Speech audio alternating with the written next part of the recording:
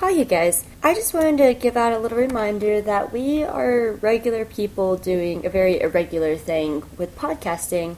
All of us from Two True Freaks put a lot of time and energy and hours to do this hobby that we love so much. So it would be really helpful if you go and review our shows. Go on iTunes, write us a nice review, give us a little 5-star rating if you think we're 5 stars, or if you don't think we're 5 stars, leave us how many you think we are, and then tell us what's going on. We love feedback, because it lets us produce better quality shows. Also, while you're on twotruefreaks.com, consider clicking the donate button, because this helps us fund our crazy hobby that we love so much. The other option is you can go to Two True Freaks, click on the Amazon logo, and anything that you buy on Amazon, a portion of it will come back to us with no cost to you.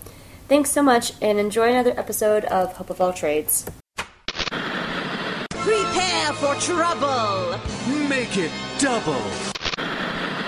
We're going to fly over polar bears and see them and look at them and be with the polar bears? Yes. No, we're not. Yes, we are. No, we're not. Everyone wants some magical solution for their problem, and everyone refuses to believe in magic. Two True Freaks presents Hope of All Trades, hosted by Hope Molinax, talking like a man and fangirling like a lady since 2010. Frighten people. Give me a Dalek any day.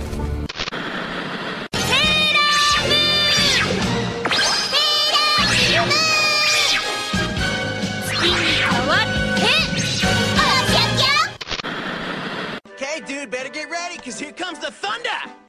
Hi everyone, welcome to a brand new episode of Hope of All Trades. Man, it's been a while since I've done a show by myself. I've done a lot of guest shows lately, and I mean it's been fun. I love having guests on my show, but you know, it's sometimes you got to go back to the original stuff and just talk by yourself.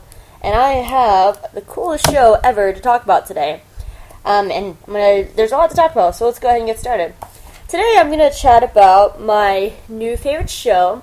It's really helped me in the off season between the season finales of all my shows that I was watching, in between going to the fall shows and this really long, crappy summer break that we've been going through.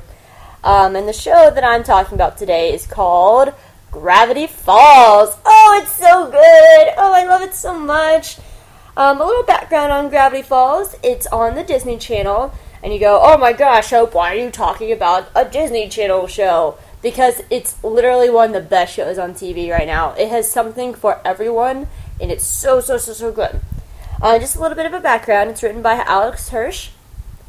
He started on Flapjack, and you can hear about the whole beginning process on the Nerdist Writers podcast. He was a guest on it a few episodes back. It's a really great listen, especially if you're a Gravity Falls fan. It talks about the entire process of how he writes the show, how we get started. Pretty much, he wanted to write a show about him and his twin sister Ariel and them growing up. And so I highly suggest listening to the Nerdist Writers podcast with him on it. It's a really great episode. It has the entire process of like how he writes an episode and how he goes through it.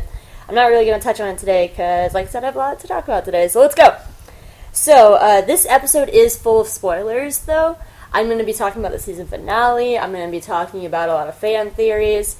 Since this is a podcast special that's based on a kid's show, I promise I'll try and keep myself in check and try not to swear, but I can't promise that a word or two might pop out. Just a heads up, because you guys know me, I swear like a sailor. So, yes. Alright. Why should you, dear listeners, watch Gravity Falls? Well, I was first exposed to Gravity Falls through Tumblr. A lot of my friends were watching it, and they were like, this is such a great show. Mabel's such a great girl, and such a great character for kids and stuff. And I was just like, okay, yeah, this is cool. And a friend of mine showed me my very first episode, and I liked it. It was really good, and it didn't really pique my interest.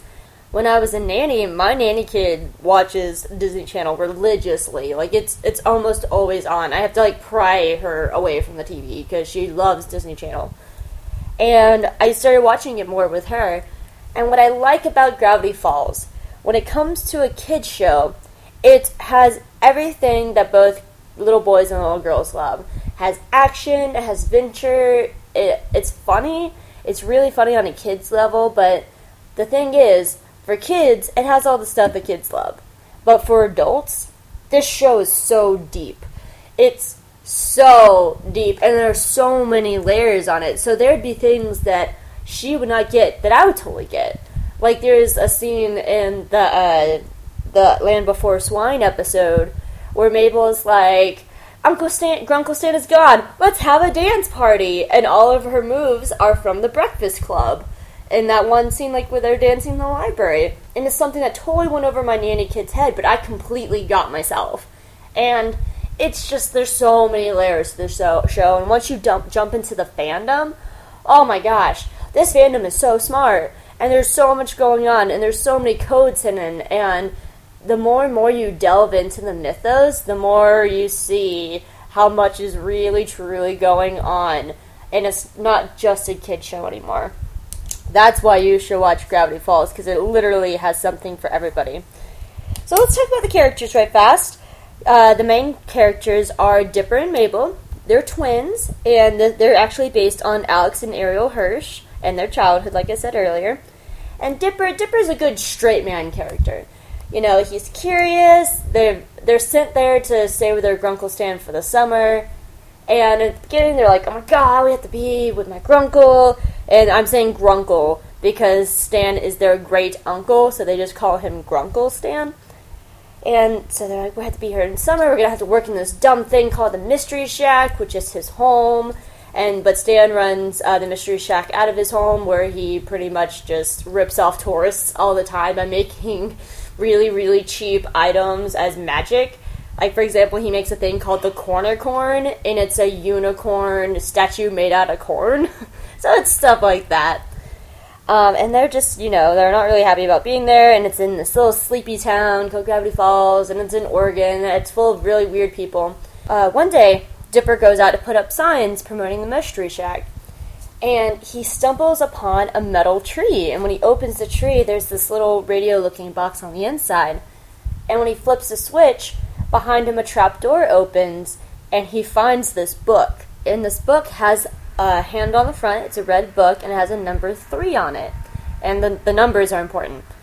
You'll hear about the numbers throughout the course of this podcast. And when he opens it, it shows that there's more to Gravity Falls than you know. And it has all these entries about all the magical, mystical things that are happening in this town. And what happens is you don't know who the writer is. Some writer wrote this magical, mystical book about his time in Gravity Falls, and one of the things it says, it's been, on the very first page, it says, it's hard to believe it's been 6 years since I began researching the strange and wondrous secrets of Gravity Falls, Oregon. In all my travels, I've never observed so many curious things. Gravity Falls is indeed a geographical oddity. And it shows, and it's the beginning of Dipper and Mabel's journey about what's actually going on in this town. But going back to Dipper, he is the best little straight man character. What I like about Dipper is he is curious. He wants to know why things are happening. He wants there to be more out there, and it's really great to see that kind of curiosity in a character because, you know, kids are curious. They want to know about the world. They want to see what's out there. They want adventure. And Dipper gets to live it every single day. But he also is the voice of reasoning, so if something is not quite right, he'll look at Mabel and be like, no, guys, no, we can't do that. That's not going to work out. But at the same time, he gets in over his head sometimes. He overthinks stuff. And he can sometimes embarrass himself because he gets a little crush on Wendy, who I'll talk about in 1 second. And then Mabel. Mabel, I love Mabel. Oh my gosh. I think I love Mabel so much because she was pretty much me when I was a kid. I was a weird kid, and I'm still a weird kid to this day. And Mabel is a really great role model for little girls. What I like most about Mabel is she's not afraid to be herself. She's not afraid to wear these really weird sweaters with, like, llamas and, like, shooting stars on them. She's not afraid to, you know, put nachos on her ears and be like, nacho earrings! Like, and that's what girls need to see. Because, oh my gosh, my little nanny kid, she'd be like, I want to be Selena Gomez! And I'm like, you need to come over here and watch Gravity Falls and not be her. Because just, there's so much out there telling girls how to be and what they need to be. And Mabel's just herself. And that's what, and Mabel's really a lot like just normal little girls and normal kids. And I should throw out they're 12, so they're on the verge of being teenagers. And it's just a good age for them to be. And I adore Mabel so much. She has these little weird, funny quirks. Like, for example, she finds a grappling hook in the very first episode, and it's a nice little nod to The Legend of Zelda. I just want to throw that one out there. The Zelda fan in me went, grappling hook! And the whole time she's just like, grappling hook! And we'll shoot it, and it doesn't work at all, ever, except for in the very end of the season finale when it's actually important. But, she knits. She's a knitter. She likes knitting all these sweaters, and she gets a pet pig. I mean, she's just not a normal little girl. But the thing is, when people look at Mabel, they're like, oh my gosh, she's so strange. But actually, that's what little girls are. They want to be themselves, and they need to be themselves. And when I say Mabel's not normal, she really is the norm. And too often, TV shows are trying to funnel little girls into, this is what you need to be. You need to be like Cece and whatever the other girl's name is, and Step It Up. You need to be smart like Teddy and Good Luck Charlie. This is what you need to be. And Mabel's just herself. And that's what little girls need to be. They just need to be themselves and not worry about what other people think of her. Because, Mabel doesn't care what people think. And the one episode where she really got concerned about how others see her, because there's this bratty other girl in town called Pacifica Northwest. Well, Pacifica embarrassed Mabel and was like, you're so silly. You don't need to be like that. You're an embarrassment to yourself. And it really hurt Mabel, and it hurt her confidence. And so the entire time, she's like, I'm going to learn how to be serious. But really, in this episode, it's her silliness that makes her help Dipper save the day. Because Dipper, who was trying to be logical the entire time, would have destroyed everything and would have failed at it. But it was because Mabel was silly and because Mabel was being herself, they were able to save the day. And that's what I absolutely love about Mabel, is she's just a great role model for little girls. And I can relate to her because I was the exact same way when I was her age. I was just off my rocker. Alright, so next we have Stan. Stan Pine is their great uncle. And Stan, okay, here's my one swear word. So ready? Ready, parents? Put mufflers over your kids' ears if they're listening to this in the car with you. Ready? Stan is just an asshole. He is just the biggest asshole. And he is the last person on earth who should ever take care of kids, ever. He does not need to have children in his possession. But that's what makes Stan so great, in watching his journey over the course of season 1. So when you first originally meet Stan, he is a swindler. He's a businessman, and he just loves ripping off people and getting people out of their money. For example, there's an episode they throw a dance party at the Mystery Shack, and the kids pay to get in, but then he says they have an exit fee as well, and so there's a moment where these two teenagers the exit fee is $13, we only have 12, we're trapped! So he loves ripping people off their money, and he'll do stuff I think my favorite though, and he's like, this is a magical bag, look inside the bag, your money goes in, but it never comes out, and the people throw their money into it, and they're like, that's a great investment. The people in this town is really dumb. But Stan is just so great because he seems like he's just hard and tough. And he is, he's an old, grumpy old man who lives by himself in the woods in the middle of nowhere. And I don't think we ever actually know why that Dipper and Mabel suddenly went to go stay with him for the summer. Huh, I just realized that. They just said that they went to go stay with their uncle, but they never said why. Huh, I'm making a note of that. Oh, I'll have to wonder about that, why we never knew why they did. I might bring that up later. But Stan, there's something more to him. They introduce it right from the beginning, that he is more than just a crotchety old, money-hungry old man. There's something that's going on with him. And in the very first episode, it ends with, he's walking around his house, and his wife beater in his boxers, and the kids are upstairs, and they've already gone to bed. And he comes downstairs, and he punches in a code in his vending machine. and the vending machine opens a secret door, and he goes down it, and that's where it ends. And the thing about Gravity Falls is there's codes, and I'll talk more about these codes in cryptographs later. But cryptographs, the cryptograms later. But the thing is, at the end of the ending credits, there's always a code, and sometimes they're numbers, sometimes there's letters. I mean, they're based off like the Caesar codes and the other codes and stuff like that I am not smart enough to comprehend, and I liked other people translating them for me because I'm not smart enough to comprehend them all. But at the very end, the first code for the very first episode is Stan is more than he appears, or Stan is not what he seems.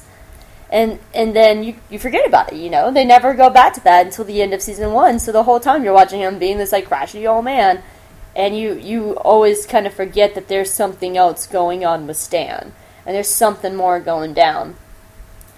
But he's just fun. He is hilarious. Like, he just doesn't care about, like, anybody in this town. And my favorite thing is they call him the area shyster, which is funny because shyster is a swear word in German.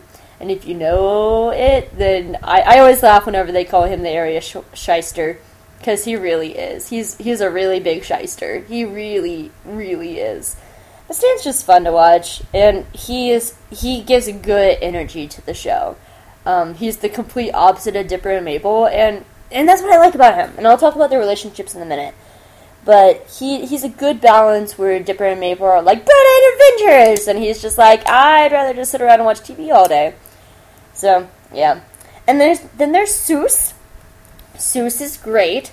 Seuss is the handyman that works at the Mystery Shack, and Alex Hirsch was saying that Seuss is based off like one of his college buddies in high school, in college, and he, it was just Seuss, and he's the guy, and he seems kind of dumb. Like for example, there's an episode where Dipper tricks him by distracting him with a laser pointer, and he's just like, "Oh man, dude, I'm really glad I looked at that dot. That dot does not disappoint." And then he like starts chasing the dot. And he talks about that. He's a guy who's just like, "Oh, hey, dudes," and he calls everybody dudes, and he's like, "Bros before dinos," and he seems on the outside that he's really just, the dumb guy characters, but he's really not. What I like about Seuss is where Stan can be cold towards the kids. He's kind of like their mother figure. He takes them in, he takes care of them, he watches out for them. And, he was really generally concerned about how Mabel and Dipper are doing. And he's kind of the mommy, and he takes care of them. And I like that about Seuss. I would say he's the heart, where Stan is, the logical, money-grubbing person. Seuss is the heart of this little family unit. And he's a good balance to Stan, and he looks up to, even though he looks up to Stan, he works for Stan, and he wants Stan to be, in his life. And Stan calls him a man-child, because Seuss really is a man-child. Seuss just has a good feeling about him, and he's hilarious. And at times, I will admit, out of the main cast, he's probably one of my more least favorites, but he has moments where he really comes through. He messes up about 95% of the time, but when he comes through for these kids, he comes through big time. And he's just totally not fazed by any of the magical, mystical things going on at all. Like, he has no problem when the Summerween trickster is coming along, grabbing the kids, throwing them in his car, and trying to escape with them because he wants to protect these children from this giant candy monster that's trying to eat them all.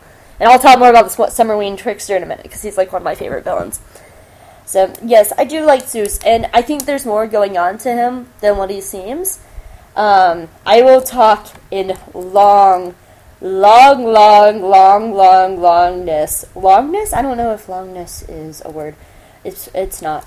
But I will talk a lot about Bill Cipher, who was one of the big villains of Season 1 in a few minutes. But the thing about Bill Cipher is he says there's Seuss is smarter than he seems, meaning there's something more going on to him. And in one of the in the online video game on Disney Channel called Rumble's Revenge, as you're playing through it, there's codes throughout the game, and one of the codes is, where is it? I just saw it. The handyman knows more than you think. And once again, those codes are just kind of like, telling you something that's going on, that there's more in this town than what you know. And so I think there's something more to Seuss. I think I think the fact that he's completely unfazed by the magical things that go on in this town is really saying something, because he totally gets it. There's something deeper that's going on. And so I think we're going to see a lot more coming from Seuss in the future seasons, because then there's something more to the handyman than what you think. And kind of to round out the rest of the town, because this is a town full of interesting characters, there's Wendy. Wendy Corduroy is the love interest for Dipper. She's a few years older than him. I think she's 14? I think she's 14, while Dipper's 12. She's 14 and 15. She's not that much older than him, but there's a good amount of age difference between Wendy and Dipper. And she's just cool. What I kind of like about Wendy is there's not really a girly girl character in this show. Like, Mabel's friend Candy is can be a bit girly because she has magazine boys. I love that line. I have magazine boys. And Pacifica Northwest is definitely the girly girl. But what I like about Wendy is she just is. She's just completely comfortable with who she is. She has no problem, being a tough girl, because she's the only girl in a family full of boys. Because we haven't seen her mom yet. We don't even know if there is a mom in this picture. So she's been raised around boys, and her dad is a ginormous lumberjack who's just manly dad. I'm going to break everything and rip these trees in half. And Wendy just, she's just a cool cat. She's very okay being who she is, and she has no problem, hanging out with these kids. There's a moment where Dipper and Mabel have silly string, and they're using this silly string pretending to throw up on each other. And Wendy runs up and goes, guys, there's a problem! And they look at her, and she pulls out silly string and goes, blah! And just sprays both of them. Like, she has no problem just hanging out with kids, which I like about her, because a lot of people I notice sometimes with teenagers, and actually with adults, too. I notice that being a nanny, I notice this sometimes with parents, or with older siblings of kids, where they're like, I just can't hang out with these kids. It's not cool. Or I've noticed other parents over times where they don't want to play with their kids because it's not like the parent thing to do. It's not the adult thing to do, I should say. And Wendy has no problem. She's just happy to be there, and she's generally their friend. And what I like about Wendy is this is a very male-heavy cast, and sometimes Mabel needs a girl there. Mabel's in that kind of weird area in between, she's starting to move into this boy phase a little bit. Actually, no, she's really moving into a boy phase. There's an entire episode about her liking boys. And she needs to go to Wendy, but what ends up happening is that Wendy is just like, oh yeah, I broke up with tons of boys, and starts labeling them and naming them and stuff like that. And Mabel figures things out on her own. But it's nice to have a girl character there for Mabel to be able to go to, because while Seuss might be the mommy character, it's nice to have a girl in this very, very male-heavy cast. So Wendy's, she's pretty cool. She just likes being. And then there's Robbie. I always laugh at Robbie. I love him so much because he's such a jerk. Robbie's the biggest jerk face. And I would say he's probably one of Dipper's arch nemesis. Him and Gideon are two of Dipper's big nemesis in the show. And Robbie's another teenager. He's one of Wendy's friends, and about halfway through season 1, they start dating, much to Dipper's dismay, and he's completely heartbroken. But Robbie is this little punk, kind of gothic, kind of dressing kid. Like he wears tight, skinny jeans. And there's a great line where he's like, hey, Dipper, have you seen Wendy? I want to show her my new skinny jeans. And he starts, lunging, and his pants make squeaking noises. It's really hilarious, especially because I work at a Hot Topic, so I see kids like that all the time, where they're like, Mom, I can't get in my skinny jeans. They're too skinny. Squeak, squeak, squeak. And skinny jeans literally squeak. I'm not kidding. They do. It's hilarious. But... And he's fun. But what I like about Robbie is he might be a jerk to Dipper and Mabel, but if you see how he interacts with other people around him, like the other teenagers, he has a good heart. He actually generally cares about his friends, and he generally cares about Wendy. When Wendy and Robbie break up, he post-breakup Robbie is amazing. He literally just generally cares about getting her back because he really likes her and he wants her to be okay and he wants them to be together. And there's a moment where he comes out holding a boombox and he's just like, Wendy, come back to me! My skinny arms can't hold this boombox forever! And he's like chasing her down, like holding this boombox above his head. But I do like that about Robbie and I would love to see Robbie come on to being main cast. The few times he's been on a couple adventures with him, with the group, like there's the one, the Street Fighters episode where Dipper accidentally summons a video game character to fight in his fight with Robbie. There's a moment where he's, generally just kind of rolling with it, and he's up on the water tower with Mabel, and I think he'd be a good balance in the cast. I think if we see his character grow more, he could come to like Mabel and Dipper and kind of become a big brother figure to them. If we're actually given that chance, which would be interesting to see how he would grow with Dipper. And it'd be nice to see an actual mentor that's closer to Dipper's age, to be kind of like that male mentor. Stan is great, but Stan's not the best mentor. Stan's like, here, I'm going to teach you a life lesson. I'm just going to throw you in mortal danger. Where I think Robbie, once, we get to know him better, could actually have a good heart to look out for these kids. There's Waddles. Waddles is Mabel's pet pig. I'm just going to throw that out there. And he's just a pig. He's an adorable pig, and he's Mabel's soulmate, and they're best friends, and Waddles is just adorable. The reason I'm throwing out Waddles, though, is there's a character named Blendon Blandon, who I'm going to talk about in a minute, and Blendon Blandon calls Waddles their leader. And so there's so many layers in the show. I always wonder, is there something more to Waddles? Should I be looking at Waddles? Should I be watching Waddles' every move? I don't think so, but Waddles is just Mabel's pet pig, and he's absolutely adorbs. There's Candy and Glinda. They're Mabel's best friends. They're the little weird girls group, but they have really a great moment where Candy is like, well, maybe we don't have as many friends as Pacifica, but at least we have each other, and that's good. Which is, great lessons that kids, learn. I try to teach that all the time to my nanny kid. Because she was like, I don't have a bajillion friends. These other girls have bajillion friends. I'm like, well, you like the friends that you have, right? It's better to have quality friends over quantity friends. And that's a really good lesson that I was so happy they threw out there.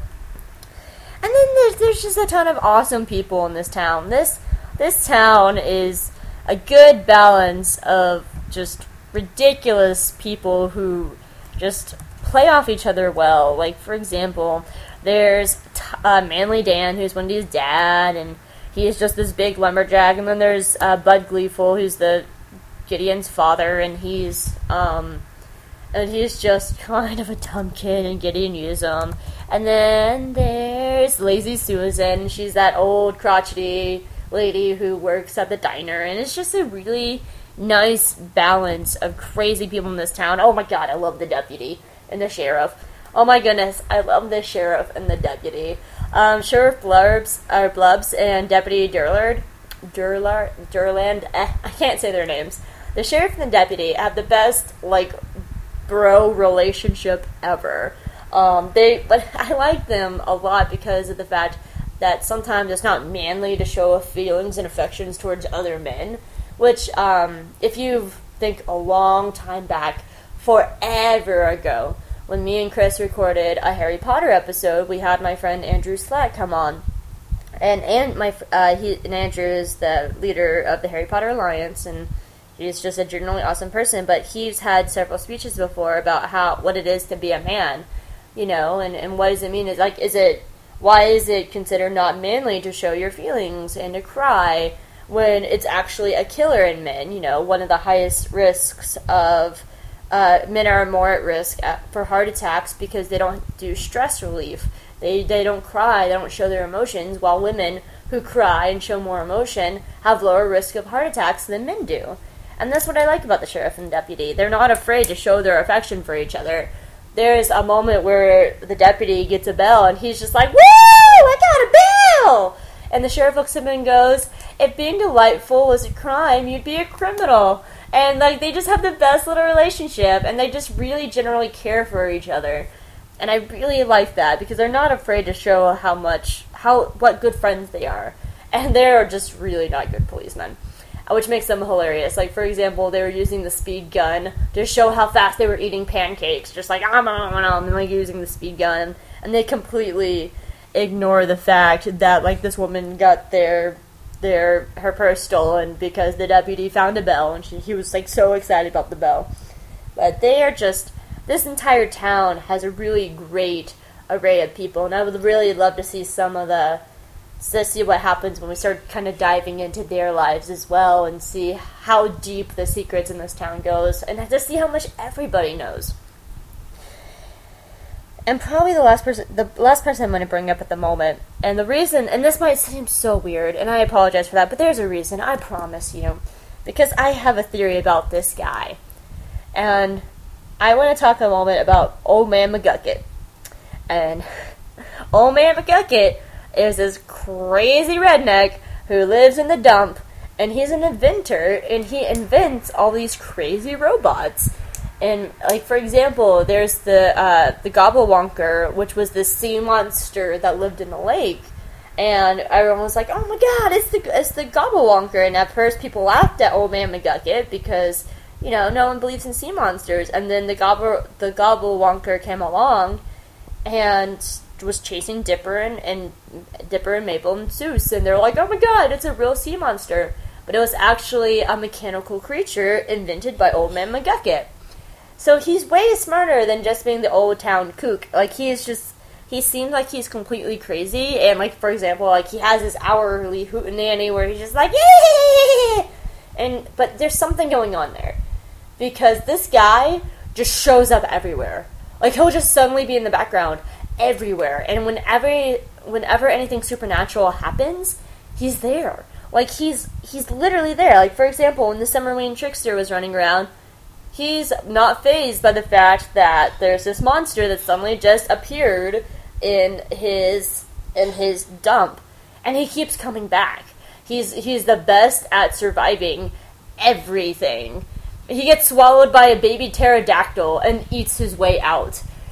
He just knows how to get out of situations, and there's something more going on there that I will talk about in a little bit when I get to fan theories, because I think there's more than just this old man being the old kook of the town.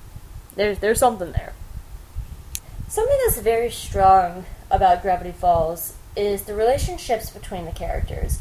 They're very realistic, and it's actually like among the mystery and the adventure and the craziness that's happening.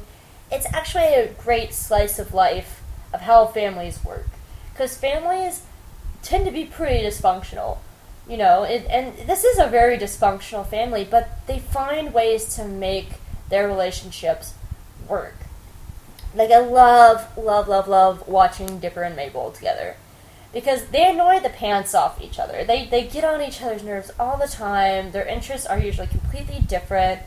Like, Mabel will be like, let's watch this old 80s cartoon with these hot 80s boys, and Dipper's just like, oh my god, no. Oh my god, it's back. But when push comes to shove, they really care for each other. There's several times where Dipper will step up and defend Mabel, and Mabel will support Dipper, and he'll come to her for needing advice, and they'll talk. And oh my gosh, that's what I love about the show, is they actually talk. Oh, if you listen to any of my Once Upon a Time episodes, you'll know one of my biggest pet peeves is that no one talked in frickin' season 2. They actually talk in this show. They talk about their feelings. They talk about what's going on. They talk about their emotions. And they try, like for example, Mabel was really, really upset. And I keep bringing up the Summerlane Trickster episode, but it's one of my favorites. Was upset because of the fact that Dipper wanted to go to a party instead of trick-or-treating with her. And because she says, you know, like, that's why we need to go trick-or-treating, because there's not many more years where we'll trick-or-treat together. I didn't realize that it was already over. And Dipper really feels for his sister, and in the end ends up trick-or-treating with her and helping her out. And he is very protective of her, especially when it comes to Gideon. Gideon I'll talk about in about 2.5 seconds. But he's a guy who likes Mabel, and he's very protective of her, and he's just like, you know what, let me help you with this, I'm going to protect you from her. and then Gideon ends up being the bad guy of season 1, like the big bad guy, and he creates this giant robot. And the first thing is when Gideon captures both of them, like one of them in each hands, Dipper's not trying to get out of the robot for himself. He's beating on the hand going, "Let go of Mabel, you let go of her." Like, he's not even concerned about himself. He's concerned about his sister, which really says something about how deep their relationship is and how supportive they are of each other. So, and which is really great for a sibling show. A lot of times you see in shows with siblings, they're like, I hate you more, and they're like, their whole thing is trying to one-up each other.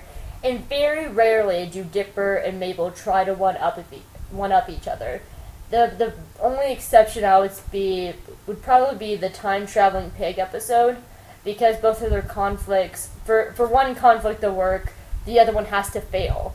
And because Mabel's conflict is working every time, it's causing Dipper's conflict to fail. And he realizes that, and that's the only time that they're really trying to one-up each other, which I really like about this show, is they're just both being themselves, and they annoy each other, but deep down they really do love each other. And then I love Stan's relationship with them.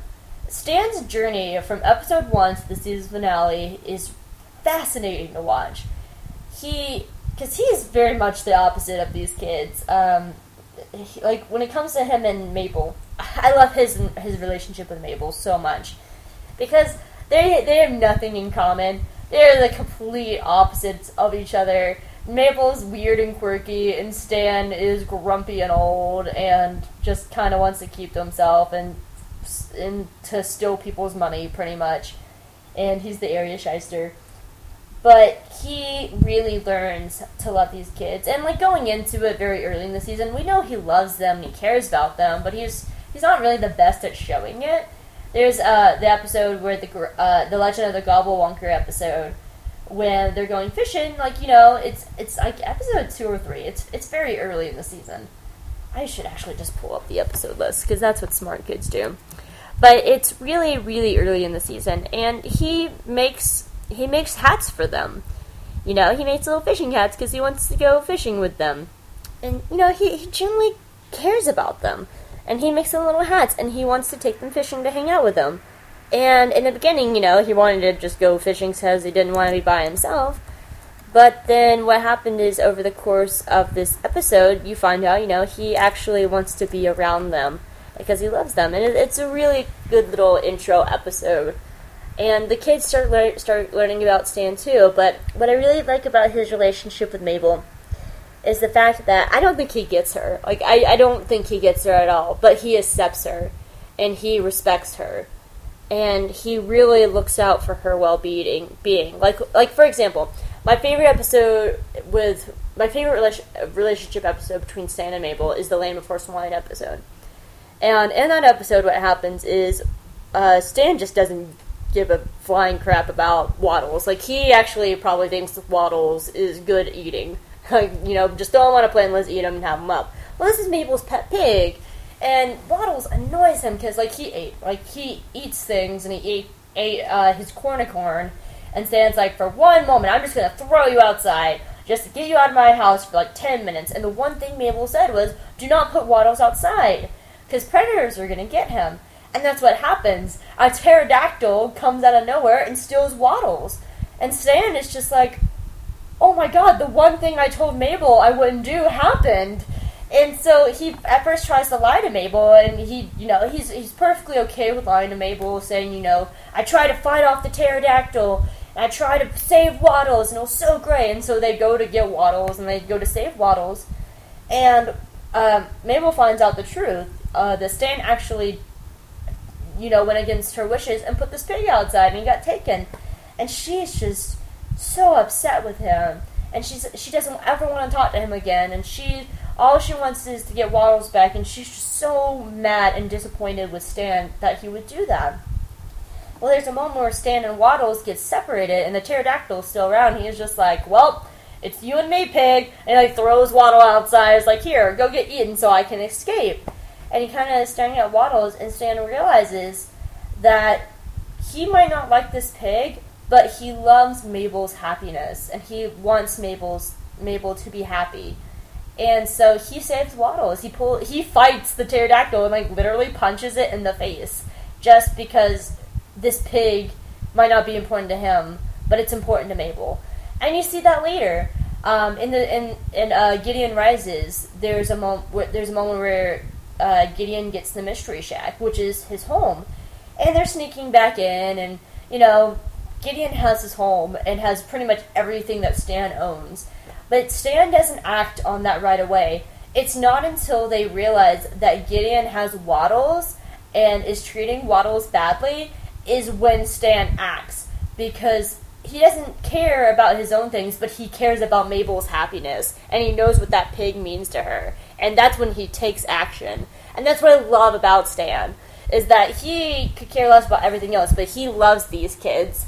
And it's great watching the very first episode and the last episode, because you see that arc of how much he's changed for them. And then when it comes to Dipper, he has a really nice, tough relationship on Dipper. Like, he makes Dipper do all the chores, and he makes Dipper do all the crappy chores, like fight a bat. Like, a bat gets loose in their kitchen, and he makes Dipper go take care of it. But you realize, and it's very prominent in the episode Dreamscapers, that he does this to toughen Dipper up, and he wants Dipper to be okay, and he wants Dipper to be strong and to fight back, and you see that. At the beginning, like, Dipper, is not the bravest one, and he goes on his own journeys. In Dipper versus Manliness, he does everything on his own. He wants to grow and become stronger, but a lot of it is Stan's doing, too. Like, he purposely lets Dipper figure things out on his own, because he wants them to grow. He wants him to grow into being a strong man. And you see that. He fights back against Gideon, and he fights back against Bill, and he fights back. And it's all, I would say it's not all Stan's doing, but a lot of it is Stan's doing. And so he takes a very tough love approach on Dipper. And I think also a lot of it is to protect them. We know that there's something more going on with Stan. We know there's more under the layers, and that he has a secret hideout, and he has a secret room under the Mystery Shack where he's opening portals, spoiler alert to season 1, and there's something more and something dangerous about Stan, and I think he's trying to toughen up Dipper because something is coming. I think something big is coming in season 2, and it's very dangerous. So, yeah, I love all their relationships and how they're portrayed in this show. Alright, let's talk about the villains, because if you know me, and you listened to my show before, I love villains. You can't have good guys without a good villain, and this show is full of them, and sometimes the villains are very simple. In the Double Dipper episode, the antagonist for Dipper is himself. He makes a bunch of clones, and he gets in his own way, and, sometimes the villains are just very simple, but sometimes they're big, and they're bad, and they're scary. Oh my goodness. Gravity Falls has very scary villains at times. So let's go through this. First and foremost, there's Gideon. Gideon is the big bad guy of season 1, and I think he's going to come back. There's just no way that he's not going to come back at all. He's just, at the end of the season, he got arrested. And I think we're going to see more of him, because he vows his revenge, and he's been there pretty much the entire time. And I would say he's main cast. He's very much a main cast character. Gideon's main first appearance is in The Hand That Rocks Maple. And he's in the episode before, but he's like on the back of my magazine, but this is like his first real appearance. And Gravity Falls is really good about sprinkling and introducing bad guys and other characters throughout the season before their actual characters come in. It's really good. They're very smart about doing that. But in that episode, he likes Mabel, and he gets a crush on Mabel. And he keeps pressuring her into a relationship because he's a local celebrity. He's like, I have the power to pressure Mabel into doing whatever I want, and she'll love me, and she'll be my little Mabel lover. Now imagine I just said all that with a very thick southern accent, because Gideon has a really thick Southern Belle kind of accent, but she turns him down, and after that he swears revenge to get Mabel back, because what happens is, and which is why this is such a great Mabel episode, Mabel asks Dipper to break up with Gideon for her, and she later realizes, that's not the right thing to do, and she has to go do it herself. But Gideon then thinks that Dipper is the one trying to break up Mabel and himself, and that Dipper is his true bad guy, and is really this terrible person. He swears revenge on Dipper. And what happens as the course of the show goes, it's just not Dipper that he wants revenge on. He has a background with Stan, and they've been rivals for years. And we don't actually know why Gideon and Stan are rivals, and why they've been going after each other for years. But what you find out about Gideon, is he has book 2. Where Dipper has the book with the number 3 on it, Gideon has book 2. And their journals are interesting, because I think they're all written by the same person, but we actually don't know. We don't know who wrote these books. We don't know if they're written by multiple people, or why they're written by multiple people. But, for example, they have different takes on certain things. Like, when both journals talk about Bill Cipher, one book talks about how to summon Bill, and the other book talks about how to destroy Bill. And so that's why I wonder why each book varies and who writes them. But in the same way as Dipper uses his book to help save situations, Gideon uses his book to be a bad guy. Like, there's a magical amulet that he has, and it's the source of his quote-unquote psychic powers, and he has telekinesis with this amulet. Haha, I can't talk today. But he got it through his book, and he found it and learned how to use his power through his book. And Gideon, I think he wants ultimate power in the end, because we know that he wants Mabel back, and we know he wants to destroy Stan. But also, over the course of the show, he wants the Mystery Shack. He realizes that he wants the Mystery Shack, and he realizes in his book that the hiding place for book number 1 is somewhere on the property of the Mystery Shack. So it becomes more than just getting Mabel back, and it becomes more than just being Stan. Now he wants the Mystery Shack, and he wants revenge on the entire Pines family. And we know that he wants ultimate power, but Gideon, I kind of want to know his background.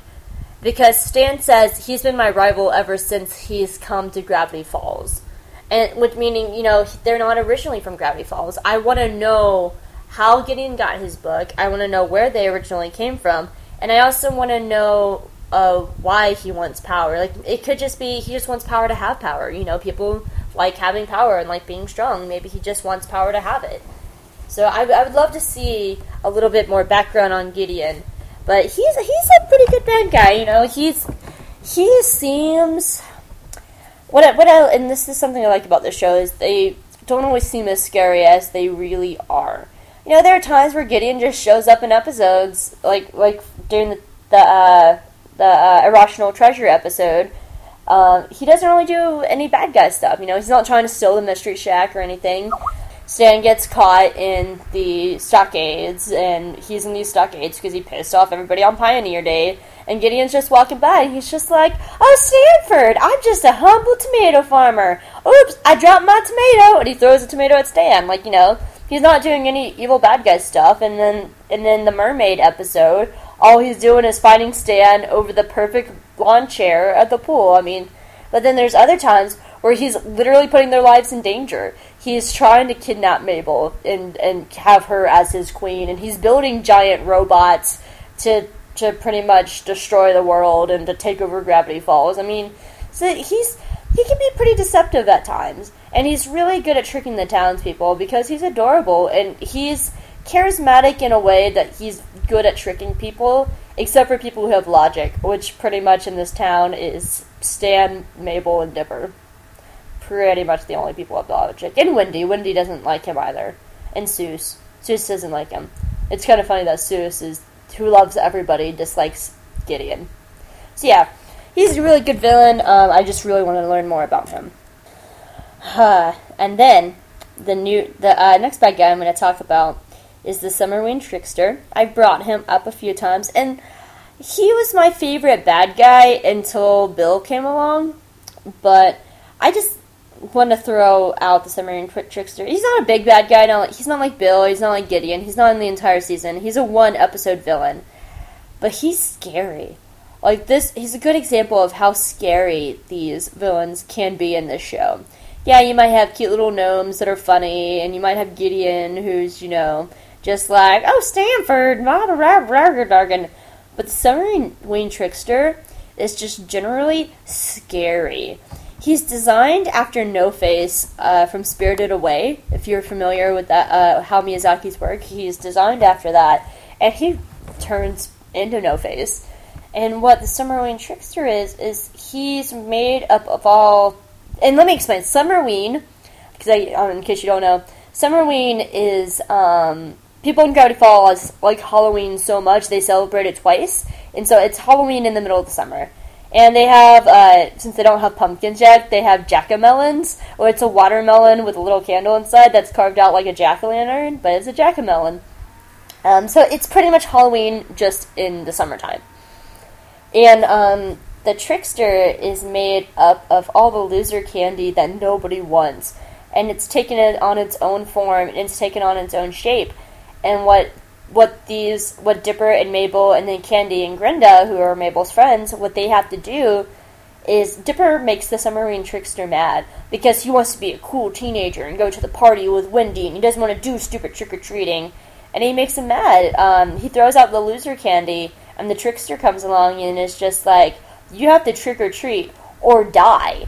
And literally, like, unlike other situations when it comes to, like, gnomes and, like, the merman and stuff like that, with other bad guys, well, the merman's not a bad guy, but anyway, there's not a lot of times in this show where the consequence for Dipper and Mabel is death. There's very few times where it's actually death. And so that's what makes this so scary, is they have to trick-or-treat, or this guy will literally eat them. And he turns into, like, this big spider-like monster, like No-Face does in Spirited Away. And he's just scary. He's creepy. He'll come out of the shadows, and he crawls like a spider up walls. And he's just so creepy. Oh, I love that episode so much. So that's why I like the Submarine Trickster. He is probably one of the more creepier bad guys, and he is one of the more higher consequence bad guys. And it's just a good Suits episode too. Suits comes along and helps him out. It's just a great episode. I really, really love the Summerween episode. Alright, now we're gonna talk. I gotta take a moment to pull up all my notes on this, because there are so many notes about Bill. Bill is my favorite villain of Gravity Falls. Like, to talk about my favorite villain of Gravity Falls, it's it's so complex. Just so you know how complex this villain is, and how many layers. It's the perfect example of how many layers comes in this freaking TV show. It's a kids show. Oh, there's so much going on with this guy. I have 6 pages, like 6 different tabs about like 5 like different things about like why this character and about him and stuff like that. Like, that's how many notes there are. So I'm going to talk about Bill Cipher. Bill Cipher is based on the Eye of Providence. It's most commonly seen on the back of the $1 bill. Get it, Bill? And just to describe what he looks like, he's a triangle with a top hat, a bow tie, and little arms and legs. And first, to explain why I like Bill, is because of the fact that he is deceptive. The moment he comes out in the episode Dreamscapers, I wanted to like him because he just comes out and he's just like, oh, I got my dapper little top hat and I got a bow tie, and he's just like, hey, Gravity Falls, it's been a while since I've been back here. It's really great to be back here. Oh, alright, guys. It just seems like he's going to be a fun, energetic villain. And then he rips the teeth out of a deer and gives them to Gideon as a present.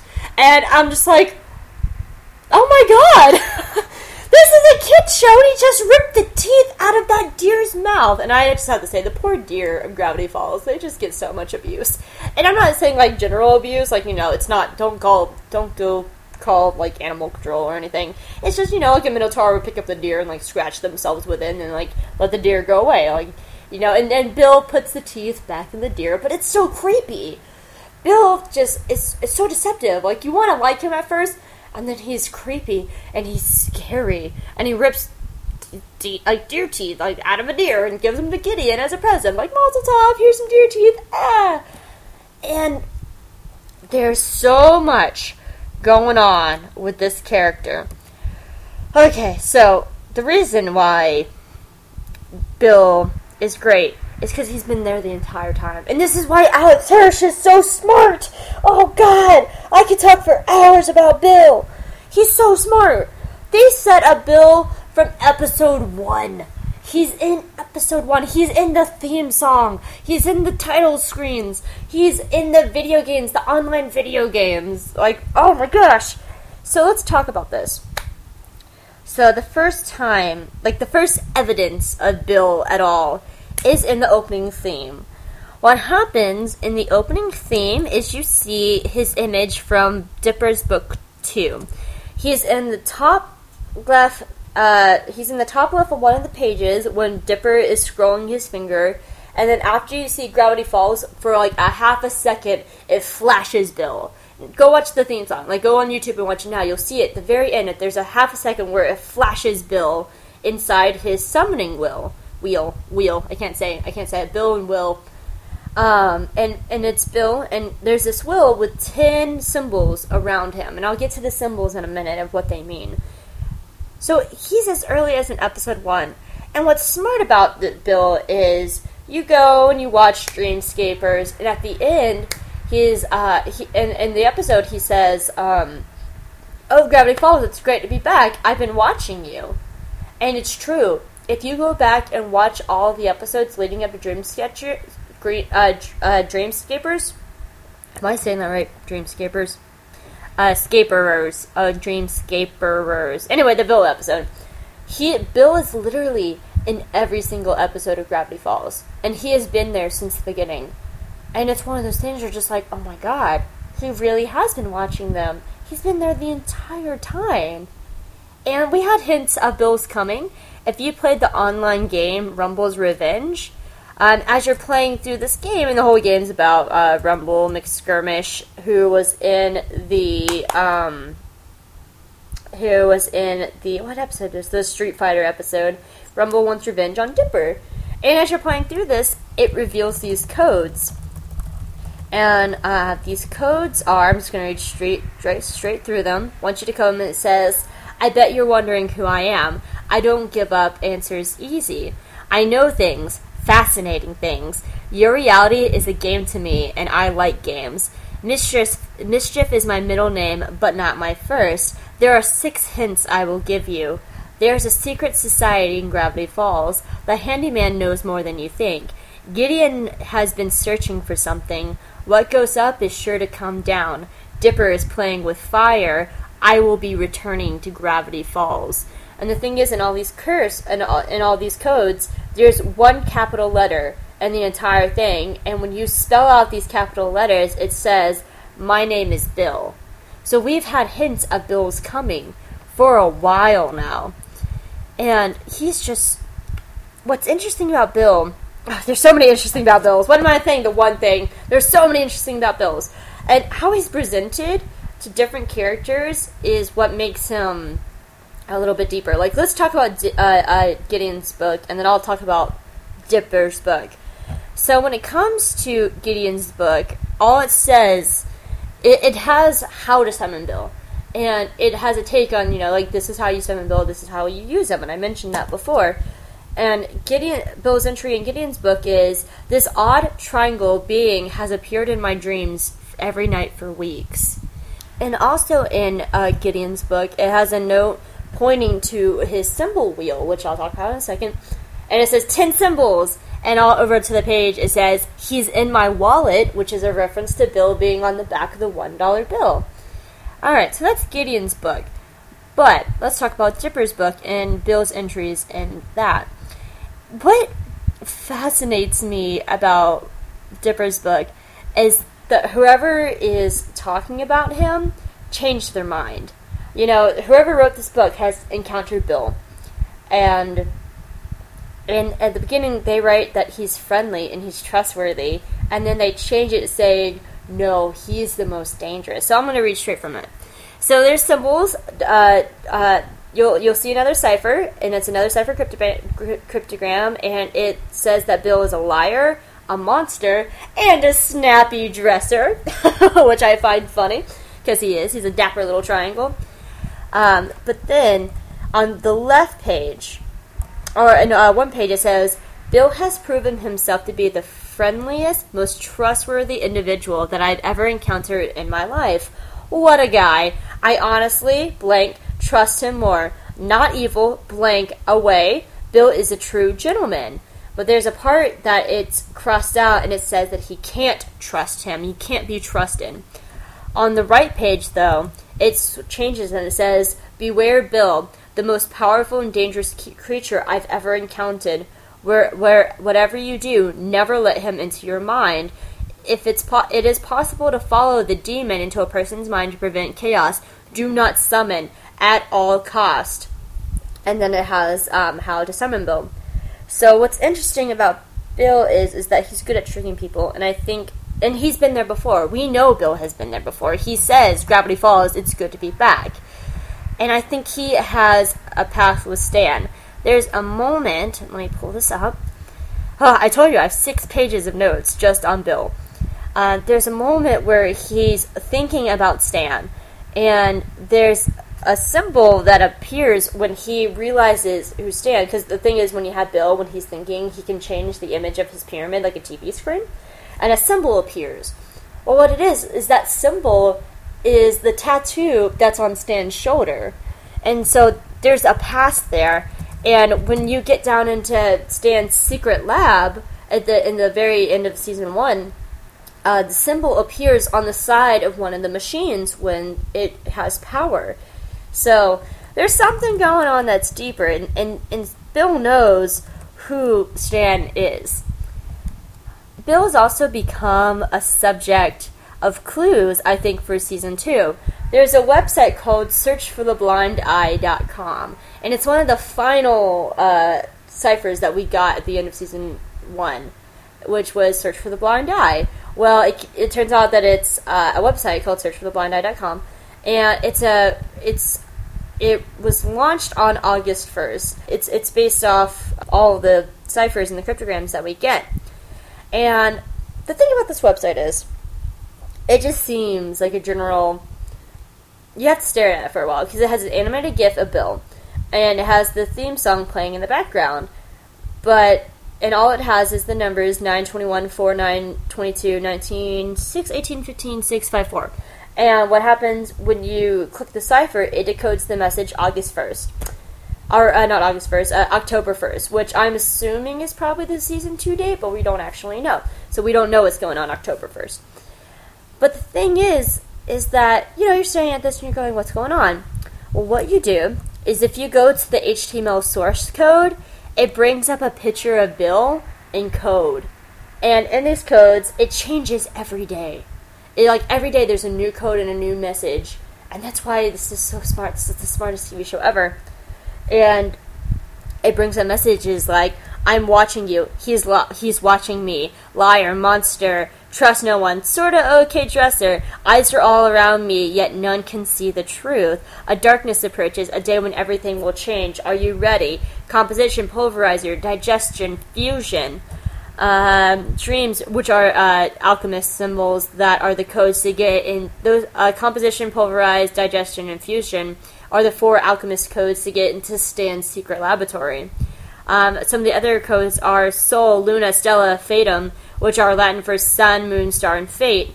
In the very center of that, of August 14th, it said what, which is the 4 letters that's seen on top of the Mystery Shack's wind vane, but it's also north, south, east, and west.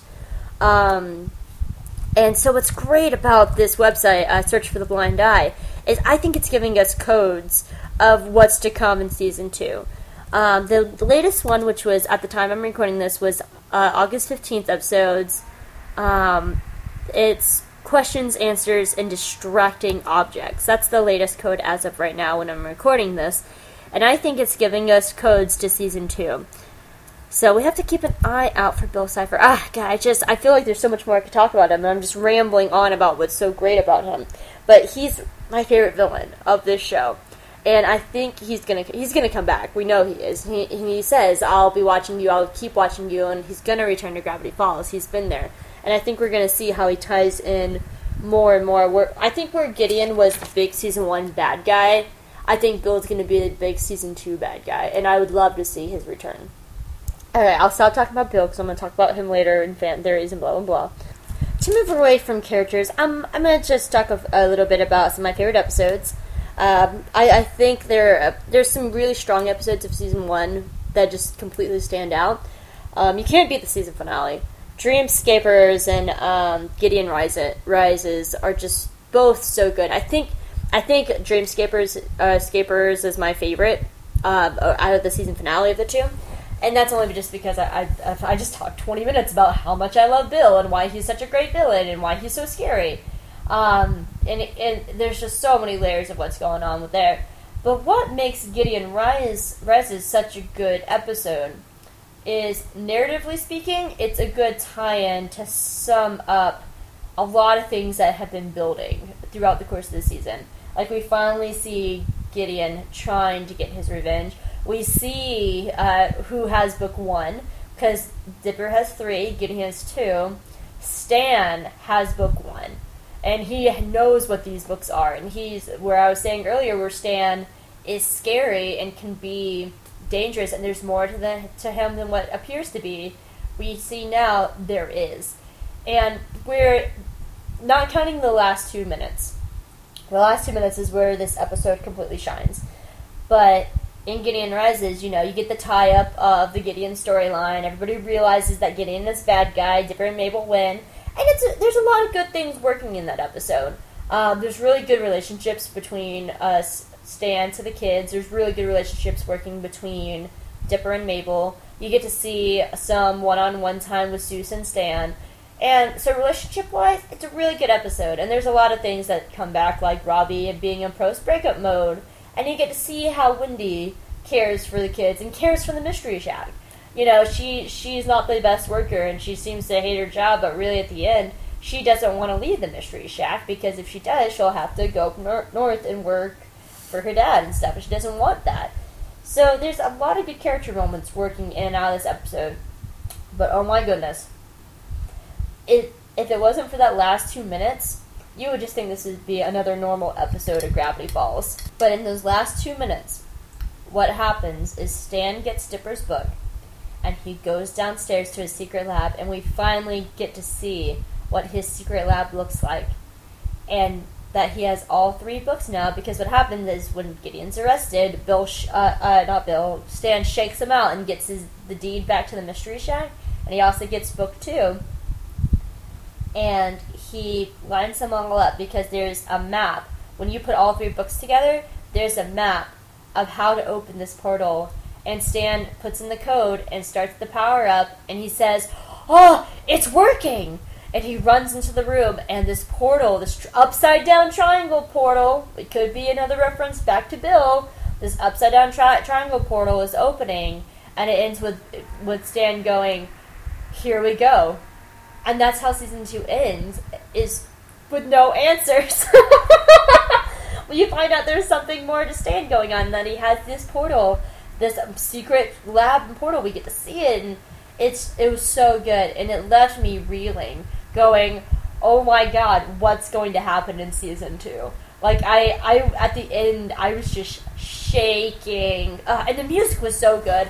Alex Hirsch and Disney Channel, if you hear this, please release a soundtrack. The music to the show is so good, especially in that final scene. I want a soundtrack to Gravity Falls so bad. Please, please, please. Just throwing that out there. Anyway, so, yes, the season finale, the 2 episodes were strong. And they didn't do what normal season finale is what I thought was going to happen.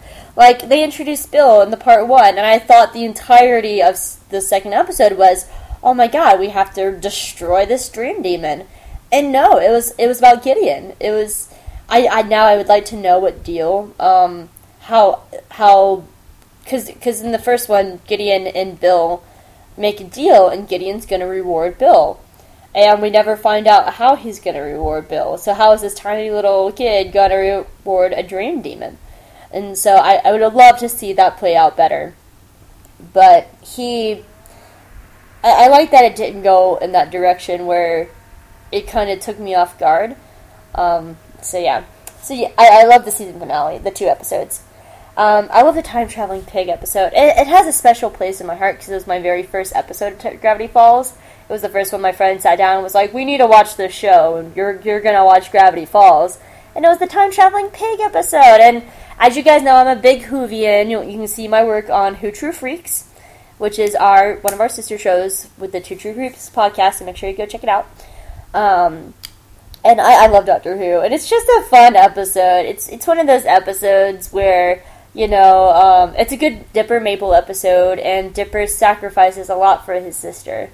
And it's just fun to see bad guys like Blynden Blandon. Oh, snap, I was going to talk about Blynden Blandon. Just to throw out who he is, because I'll come back to him when I talk about fan theories. Blynden Blandon is a time traveler from the world, from the time, I think it's like 2012. There's like a little sound of the 7s, like 2012.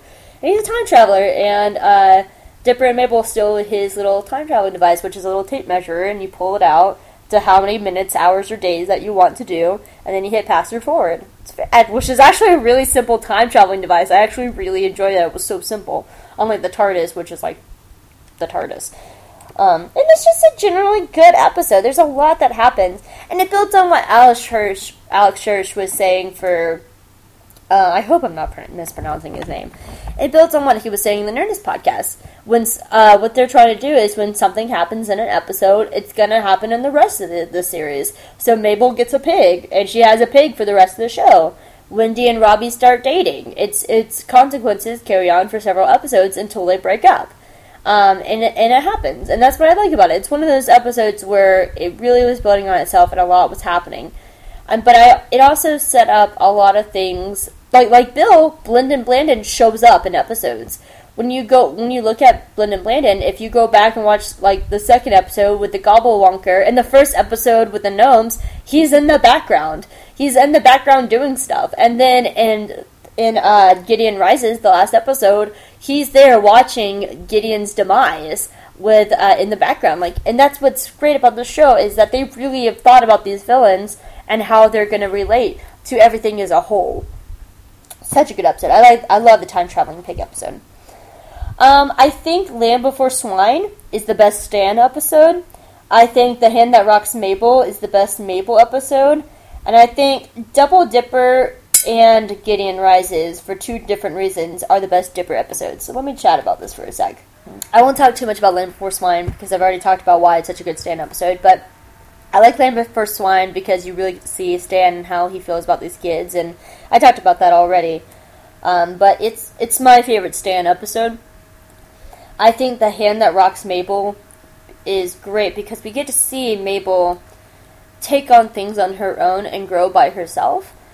She realizes that she has to face her problems on her own. She can't let other people like Dipper take on her problems for her. And she grows up a lot in that episode, I think. She's still in that kind of... And it's a good episode about how girls shouldn't let boys pressure them. Oh my goodness.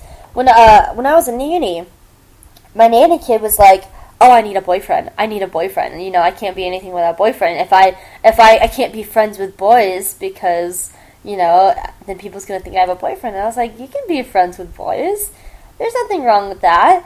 And so then there was one day my nanny kid came in and was like, this boy wants me to be his girlfriend because he says that we can't be friends unless I'm his girlfriend. And I was like, girl, you need to sit down and listen to this right now. Don't let a boy ever tell you what to do because that's not how things work.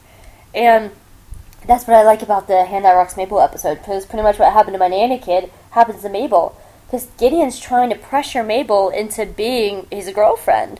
And his, little perfect queen. And Mabel doesn't want that. And there's one of the best lines is where Gideon's like, I want to take you out on a date. And Mabel's like, a friend date? No. A play date? No. Okay. And she really struggles with this. And she figures things out on her own. I think it's such a good episode about how you shouldn't be pressured into doing things on your own, and you have to be honest with people. If Mabel was just honest from the beginning with Gideon, we wouldn't have Gravity Falls. We wouldn't have him as... Well, actually, I think we probably would have him as a bad guy for the entirety, because he's a spoiled little snot. But it's a good setup of why Mabel should have been honest in the beginning, and how you should always be honest with people and tell them how you feel from the get-go. But yeah, we wouldn't have Gravity Falls if that didn't happen.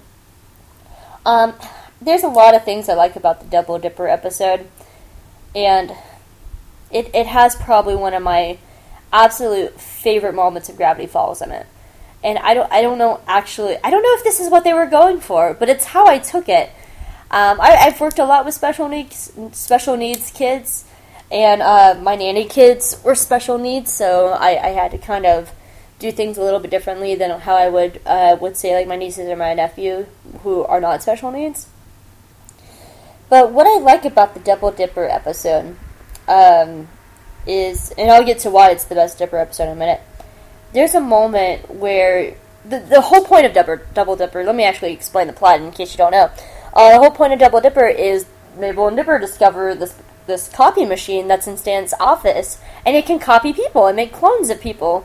And what happens is Dipper is trying to figure out a way to dance with Wendy at this dance, but he's already told Stan that he's going to watch the ticket booth. And so he starts making clones of himself, and they're like paper clones, and they come to life. They're like legit clones.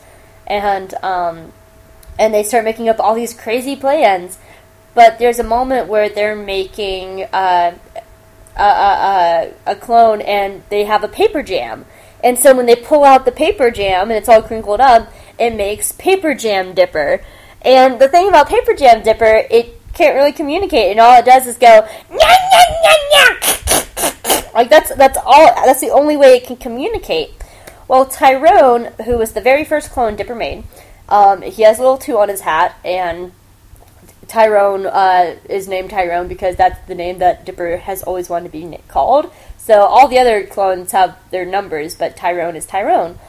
What really got to me about Tyrone, and why I really appreciated this episode, is the way Tyrone treats Paper Jam Dipper is how you should always treat somebody with special needs. It's so telling, and it's so subtle. That's what I like about it. And like I said, maybe I was the only person who took it this way, but it's how you should treat people with special needs. Because there's a moment where Dipper number 3 was like, I don't want to be put with him. And Tyrone looks right at him and it was like, don't talk about him like that. Like, he got upset. He always got upset when people try to treat Paper Jam Dipper differently. And he was just like, hey buddy, hey, it's okay. You know, you can work with us. And like, he treated Paper Jam Dipper just how he would treat any other of the other clones. And he respected Paper Jam Dipper, and he wanted him to be a part of the group, and he defended him when anybody else tried to put him down. And it was so telling, because that's exactly how you should treat people with special needs.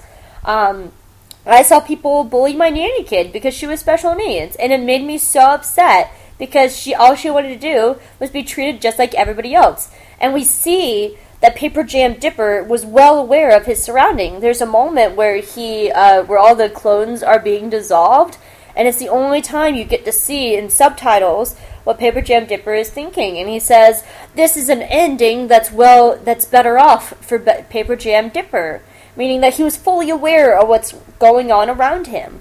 And it was such a beautiful moment. It was so subtle in a kids show, but it's one of the reasons why I love the Paper Jam.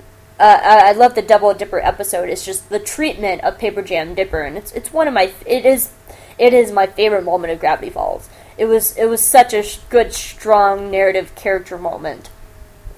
But anyway, the reason why it's the best Dipper episode in my eyes is I think Dipper learned the most about himself in that episode. He learned how to treat himself. He saw himself for the first time, because that's a problem. You know, we are our, I cannot ever say that. You guys know I cannot say ours and ours together. We are our worst enemies. We are our worst critics, and we also have the most trouble seeing our own problems. Well, Dipper made clones. He can physically see what's wrong with himself. And there's a moment where he's just looking at his clones going, oh my god, is that how I really am? Am I really that crazy? Oh my god, I don't want to be like that. And he changes for Wendy, and he realizes that if he stops overthinking things and he just be himself around Wendy, she likes him anyway. You know, she wants to hang out with him. She wants him to come and chill with her and Robbie on the couch. She wants him to be in his life. And that's what I like about that episode, is Dipper gets to see himself and see his flaws and then works on changing them, which I thought was so telling. And then in Gideon Rises, he just grows up. Like, that's the other best Dipper episode, because he really grows up and he learns how to be a hero on his own, and he fights back. What Stan wanted him to do the entire season, he fights back, and he does, and he wins, and he takes on Gideon and beats him. Such a good episode. We're going into the last part of Gravity Falls, and now I'm getting into fan theories, because there's a lot of them, and I have my own personal fan theories, and I'm going to back them up. So, let's talk about a few things. First and foremost, I'm going to talk about Bill's wheel.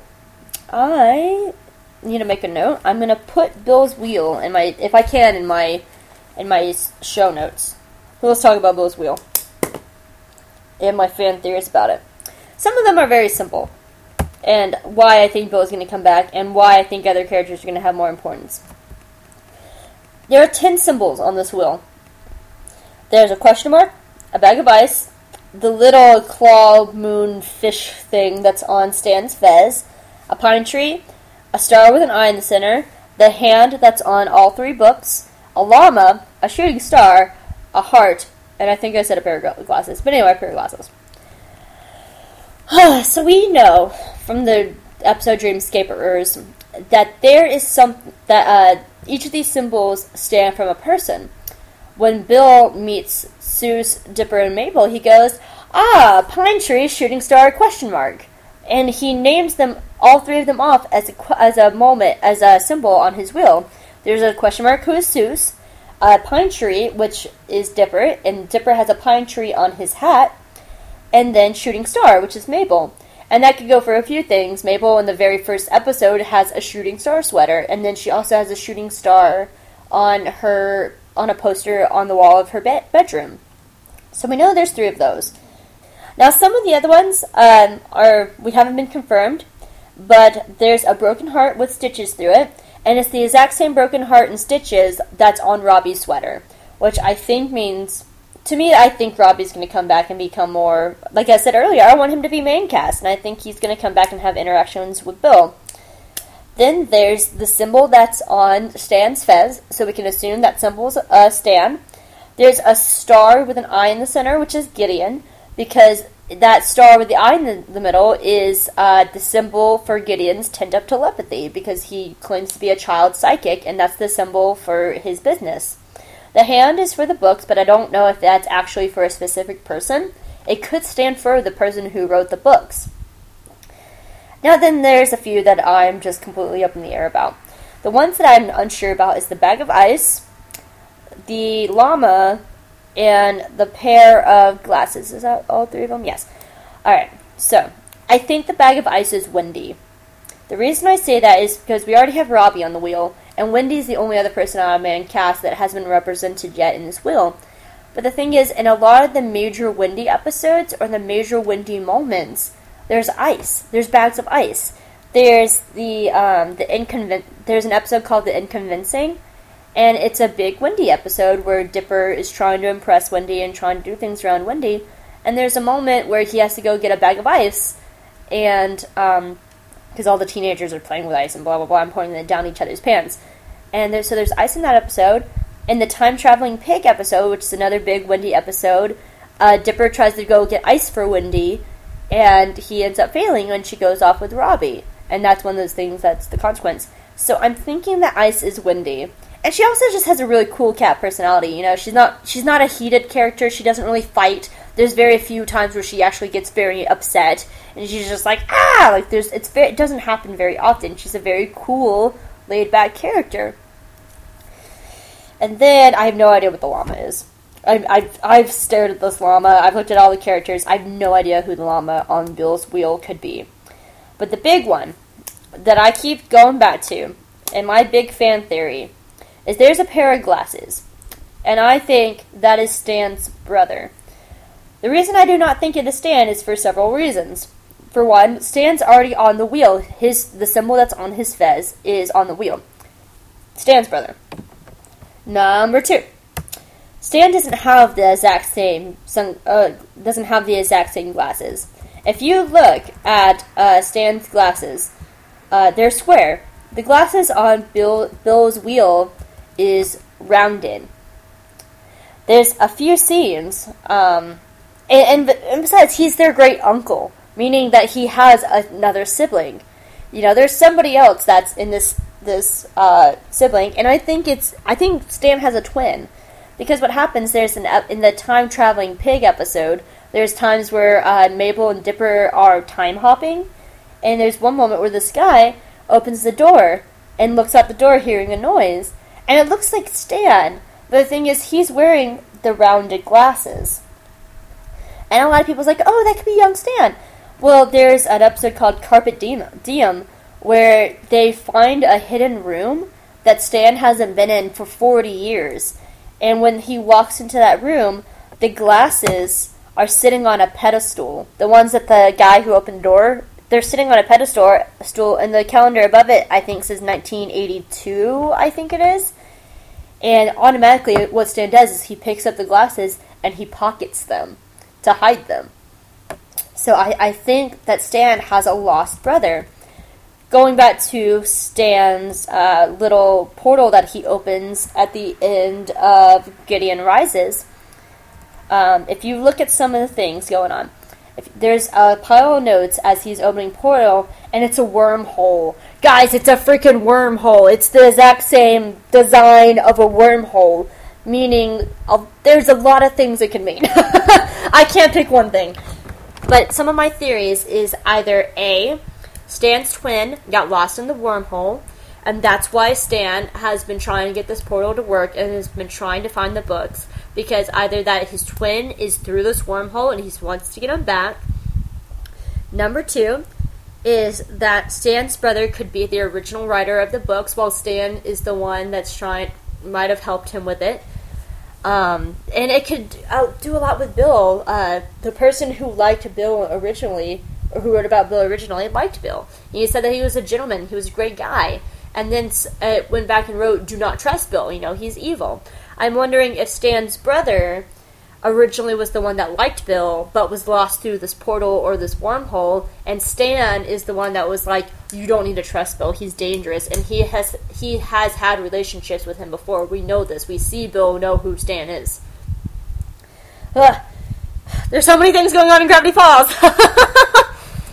Oh, there's also the point where Stan is open the portal. Right before he opens the portal, he lays out the 3 books, and he says, we got them all. As in plural, as in more than just him. We got them all. So there's someone else who knows who this book is and stuff.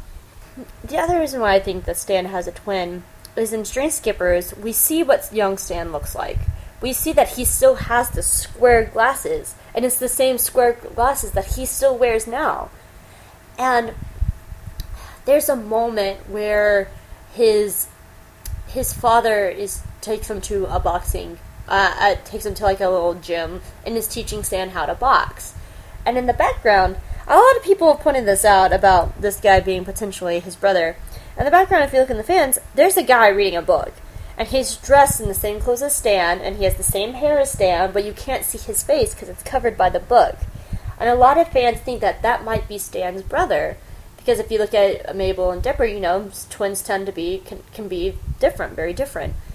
And a lot of people think that might be Stan's brother, and he's, reading and not really caring about what's going on and stuff like that.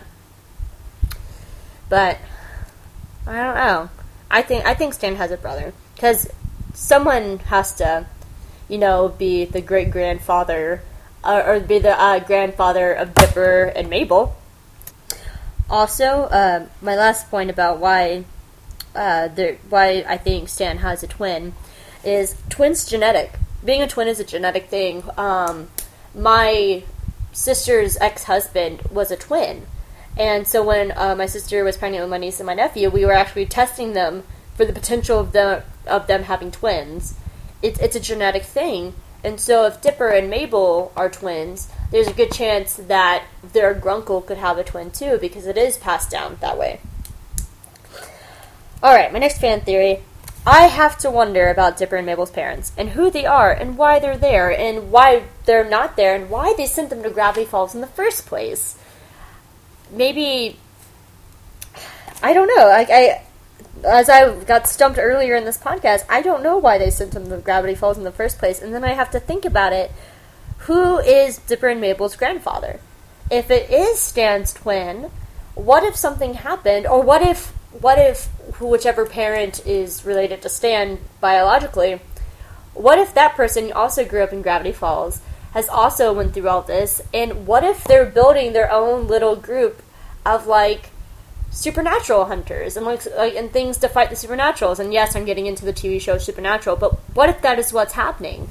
Is Stan and his brother were originally the fighters and the defenders of Gravity Falls to protect it against things like Bill and things like Gideon and things like these monsters. And then Dipper's parents were also the next generation, and now they sent Dipper and Mabel to Gravity Falls for them to be the next generation. I never actually thought about that. That could be, them training up what's going on and being this next group of defenders of the peace and the protectors of Gravity Falls. That'd be a really cool thing. I like that. My other big theory that I have going into Gravity Falls is I think, and this is why I brought up Old Man McGucket. This is why I brought it up. I have to wonder about Old Man McGucket. The reason I wonder about him so much, and I brought him up in the very beginning, in the first place, is like I said, he just shows up places. He's just always there. And he says some really, really strange things that just seems outside of his character. There's a moment, and the reason, I'll talk about that moment in a minute, but there's just something odd about him, of why he's always there, and he seems to know a lot more to going on, and he's smart. Like, he's really smart down on the inside. Like, he's a great engineer. If he can build a giant sea creature monster or a big giant Gideon bot, he's smart. He's not just a local kook. And what I think that's going on with Old Man McGucket is, I think he wrote the books. I really do. I think he's the original writer of the 3 books. Because he says at one part in, I think it's the Bottomless Pit episode, he says, "You can run, but I'll still be in your nightmares." Which, just seems like kind of a funny line until Bill comes along. And the thing is, Bill's a dream demon. He's in people's nightmares. He can go into people's heads. And that line from Old Man McGucket suddenly takes a lot more meaning.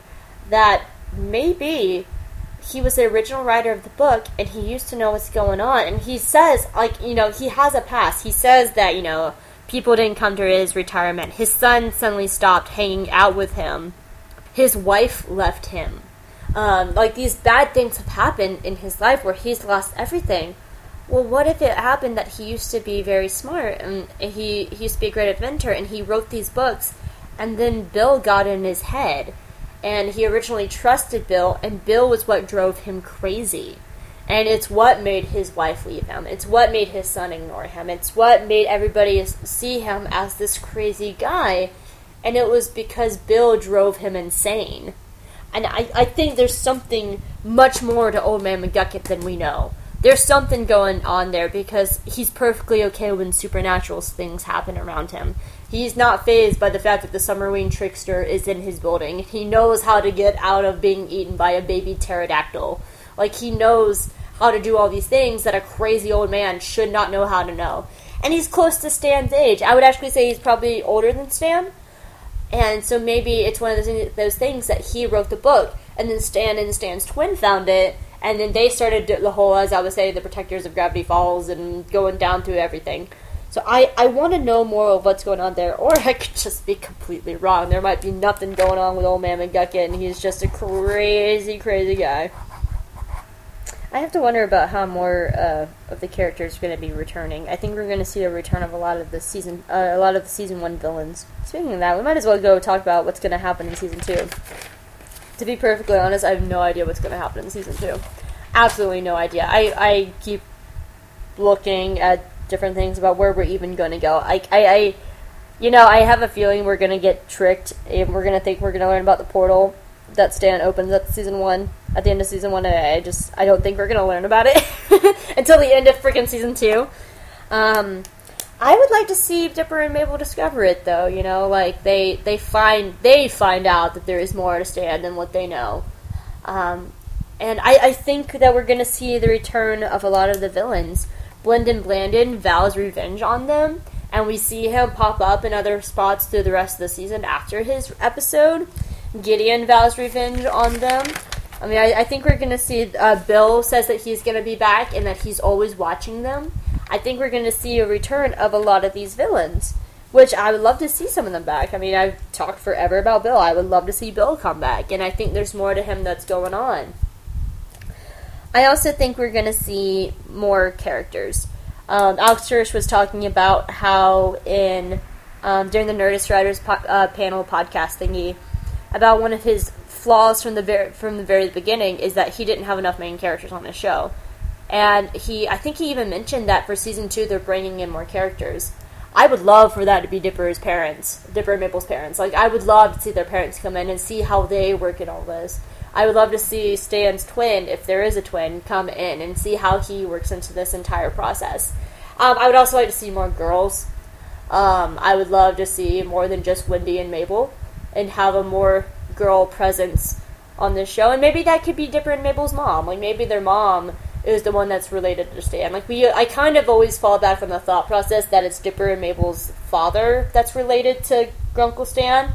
I think it'd be really cool if it's actually the mother, and the mother grew up around the supernatural, and she's the one that, is watching out for the kids and wanted them to go here, while the dad's just a normal run-of-the-mill guy. I think that'd be a really, really cool take on bringing in more characters and seeing their family. And I would love to see, more of the other characters step up, like Robbie, and see them come into the main cast more. And Alex Hirsch mentioned that he is going to be bringing probably in more characters for season 2. And work their way into the mythos and work their way in. And guys, just go listen to the Writers Panel podcast for the Nerdist. The Nerdist Writers Panel podcast. There we go. It's a really great insight on the show. Like I said, I don't know what's going on with this portal. I really doubt we're going to get an explanation right away for it. It might be and Disney Channel's schedules are so weird. It took them an entire year to put out 20 episodes.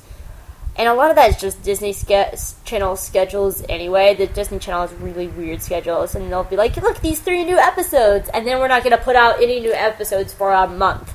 Hey, ABC, same thing happened to a lot of your other shows, and you wonder why your ratings are down. So, I don't know. I don't think we're going to get an explanation right away about what this portal is, and how it works, and what it even is. I really do think it's a wormhole. I think it's a wormhole into, I want to say another dimension, but maybe it's another form of Gravity Falls. Maybe it's another take on it. Maybe it's a parallel world and it runs along and we're going to see other Dipper and other Mabel, and they're the complete opposites. Or maybe we'll see other Gideon, or it could be Bill's world, or it could just be the world where where Stan's twin brother, if there is one, lives, or is trapped. But I would actually like to see the explanation of the portal about midway through season 2, and then the rest of the season be the fallout from that. But the first half of the season is still just, the adventure of the week. This is the adventure of the week, this is what's happening, and, that would keep us watching. We'd be like, when are they going to explain what this thing is? I do not know. And that would keep me watching, because I want to know what the hell this thing is. So I'm thinking about this in the narrative, in the arc. What would be the best way to bring in this portal? Because if they explain it too soon, then the fallout could be a big fallout, unless they have something else that's bigger than Stan opening a magical, mystical portal to whatever. They would have to really build up there, so I really don't think it'd be smart for them to explain it at the beginning of the season. I think it's something that needs to come towards the end of the season, towards season 2, but have build-ups to Mabel and Dipper finding it. It could be like little things like they start seeing clues, or start seeing Grunkle Stan act differently, or him become more secretive than he already is, and they start seeing little things happening. Or maybe there could be side effects to opening this portal. Maybe little things start happening in Gravity Falls, like the weather starts changing, or these clouds come in and they're like crazy electromagnetic clouds. Like, it's just little things just start coming to Gravity Falls more, and Dipper and Mabel start seeing it, and other people start seeing it. Maybe Wendy and Robbie start seeing these things and start joining Mabel and Dipper on their adventures. And it could be a nice slow build-up to everybody finding the portal at the end. I don't know. I talked a lot about Gravity Falls. I feel like I've rambled a lot about Gravity Falls and really haven't covered anything. What I would suggest to... You guys need to see my notes. I just want to say this. I always outline my notes for a podcast, and absolutely, there's arrows drawn to everything, and there's circles, and there's stars and numbers and letters. Like, it's taken me days just to write this outline for Gravity Falls, and I still don't feel like I've successfully covered why this show is awesome, and why I love this show, and why I love the characters. But I just gotta say, you just gotta watch it. You just gotta watch Gravity Falls. It's a good show if you don't want to think about the extra stuff and you just want to sit there and enjoy it. There's great humor. There's a lot of adult jokes in it. There is a great episode where Grunkle Stan tells Mabel about puberty and scars her for life because she's in Dipper's body. She's trapped in Dipper's body, and he thinks it's Dipper, so he explains to Mabel all the male things about puberty. And I found it absolutely hilarious while I went completely over my nanny kid's head. So there's a lot of great adult jokes, and there's a lot of great kids jokes, and the animation is beautiful. The music is amazing. I can't talk enough about this show. I could probably do another entire episode of just Gravity Falls, and I feel like I haven't even given this one justice. It's very rare I have trouble sitting down and writing an outline and talking about a show. And it just seems so simple. I should be able to sit down and talk about why a kid's show is great. But when a show is this complex and this deep, it's really hard to tackle. And this is probably one of the hardest podcast episodes I've ever had to make in my life. I've been doing this since 2009, and I can't wrap my head around why this show is so hard to talk about. Because I know exactly why. There are so many good things, and it's so deep and complex that I can't easily summarize it. Because on the surface, it's a show about two kids who go to their uncle, and they find out there's more going on in this town that's along the supernatural. That's the baseline. But when you really start diving into the mythos and what's going on, and you see the clues, and you see the build-up, and you see that there's lead-ins to other things, and you see bad guys appear in episodes before they should even be in the show. Like, there's so much more going on, and there's so many layers. And Alex Hirsch, I applaud you. You're a genius. This is a fantastic show. This is the kind of show I want to work on. I mean, you guys know I'm a freelance writer, and this is a show that I would love to be a part of. It's so smart, and it's so deep, and it's so great, and it's so real. The relationships are just real, and it's a great representation of how brothers and sisters work, and how to have a healthy relationship in a dysfunctional family.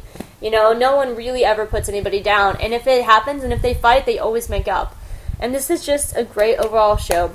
Go watch Gravity Falls. The season just ended. Probably what's going to happen is we're going to have season 1 soon. I hope it's on Netflix soon. They've been replaying all the episodes on demand for Comcast, which I've been enjoying rewatching them because I haven't seen some of the early and middle episodes in a long time. And it's creepy, and it's fun, and it's hilarious, and it has the adventures, and it has girl stuff, it has guy stuff, it has something for everybody. So, go watch Gravity Falls, guys. It's fantastic. I can't ramble about it enough. I'd love to hear your feedback, any fan theories. You can send me feedback at hope@twotruefreaks.com. You can also please leave me a review in iTunes. Please rate me in iTunes. It helps people find my show. It helps people find all the shows by Two True Freaks. Make sure you check out our website at twotruefreaks.com and see all of our shows because we have a bajillion of them. And yeah, I'm looking forward to Dragon Con. And there's a Gravity Falls panel at Dragon Con. I'm really looking forward to going and seeing it and hearing what people have to say about the show and what people think. And maybe people think something different than I do and can actually vocalize better than I can about what they feel about the show. So, yeah, that's everything from me, guys. I'm hungry. I'm going to go eat. My name is Hope Molinax. Make sure you review me in iTunes and make sure you check out some of my other works and some of my other specials.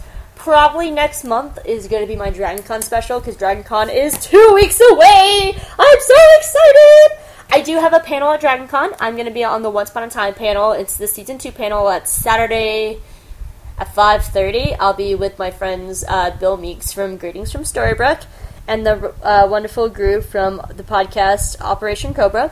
Both are great shows. If you're a Wanster, go check them out. And come out and see me if you're at Dragon Con. And yeah, I need to stop talking. I've talked and rambled too long, and thank you guys so much for always listening. I really greatly appreciate it. I'm always happy to have you guys here, and drop me a line. And you can always find me on Tumblr at Geek Girl Experience. You can follow me on Twitter at Hope Molinax. That's Mulinax. I'm just going to shut up now. Guys, thanks for listening to this brand new episode of Hope of All Trades. My name's Hope Molinax, and I hope you have a great day, guys. Thanks for listening. Bye!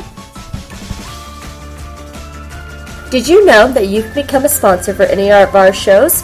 What you need to do is go to the website at twotruefreaks.com. Then you click on the donate button and you can leave any donation of your choice, whether it's $2 or $1 bajillion. If you want, you'll also have a chance to leave a message, but that's up to you. But please make sure you let us know which show you're leaving a donation for, and that way on our next episode we can give you our thanks. The other way to make a donation is to go to the Amazon logo on our website before you make any Amazon purchase. When you click on it, take you straight to Amazon, and then you can buy whatever you want.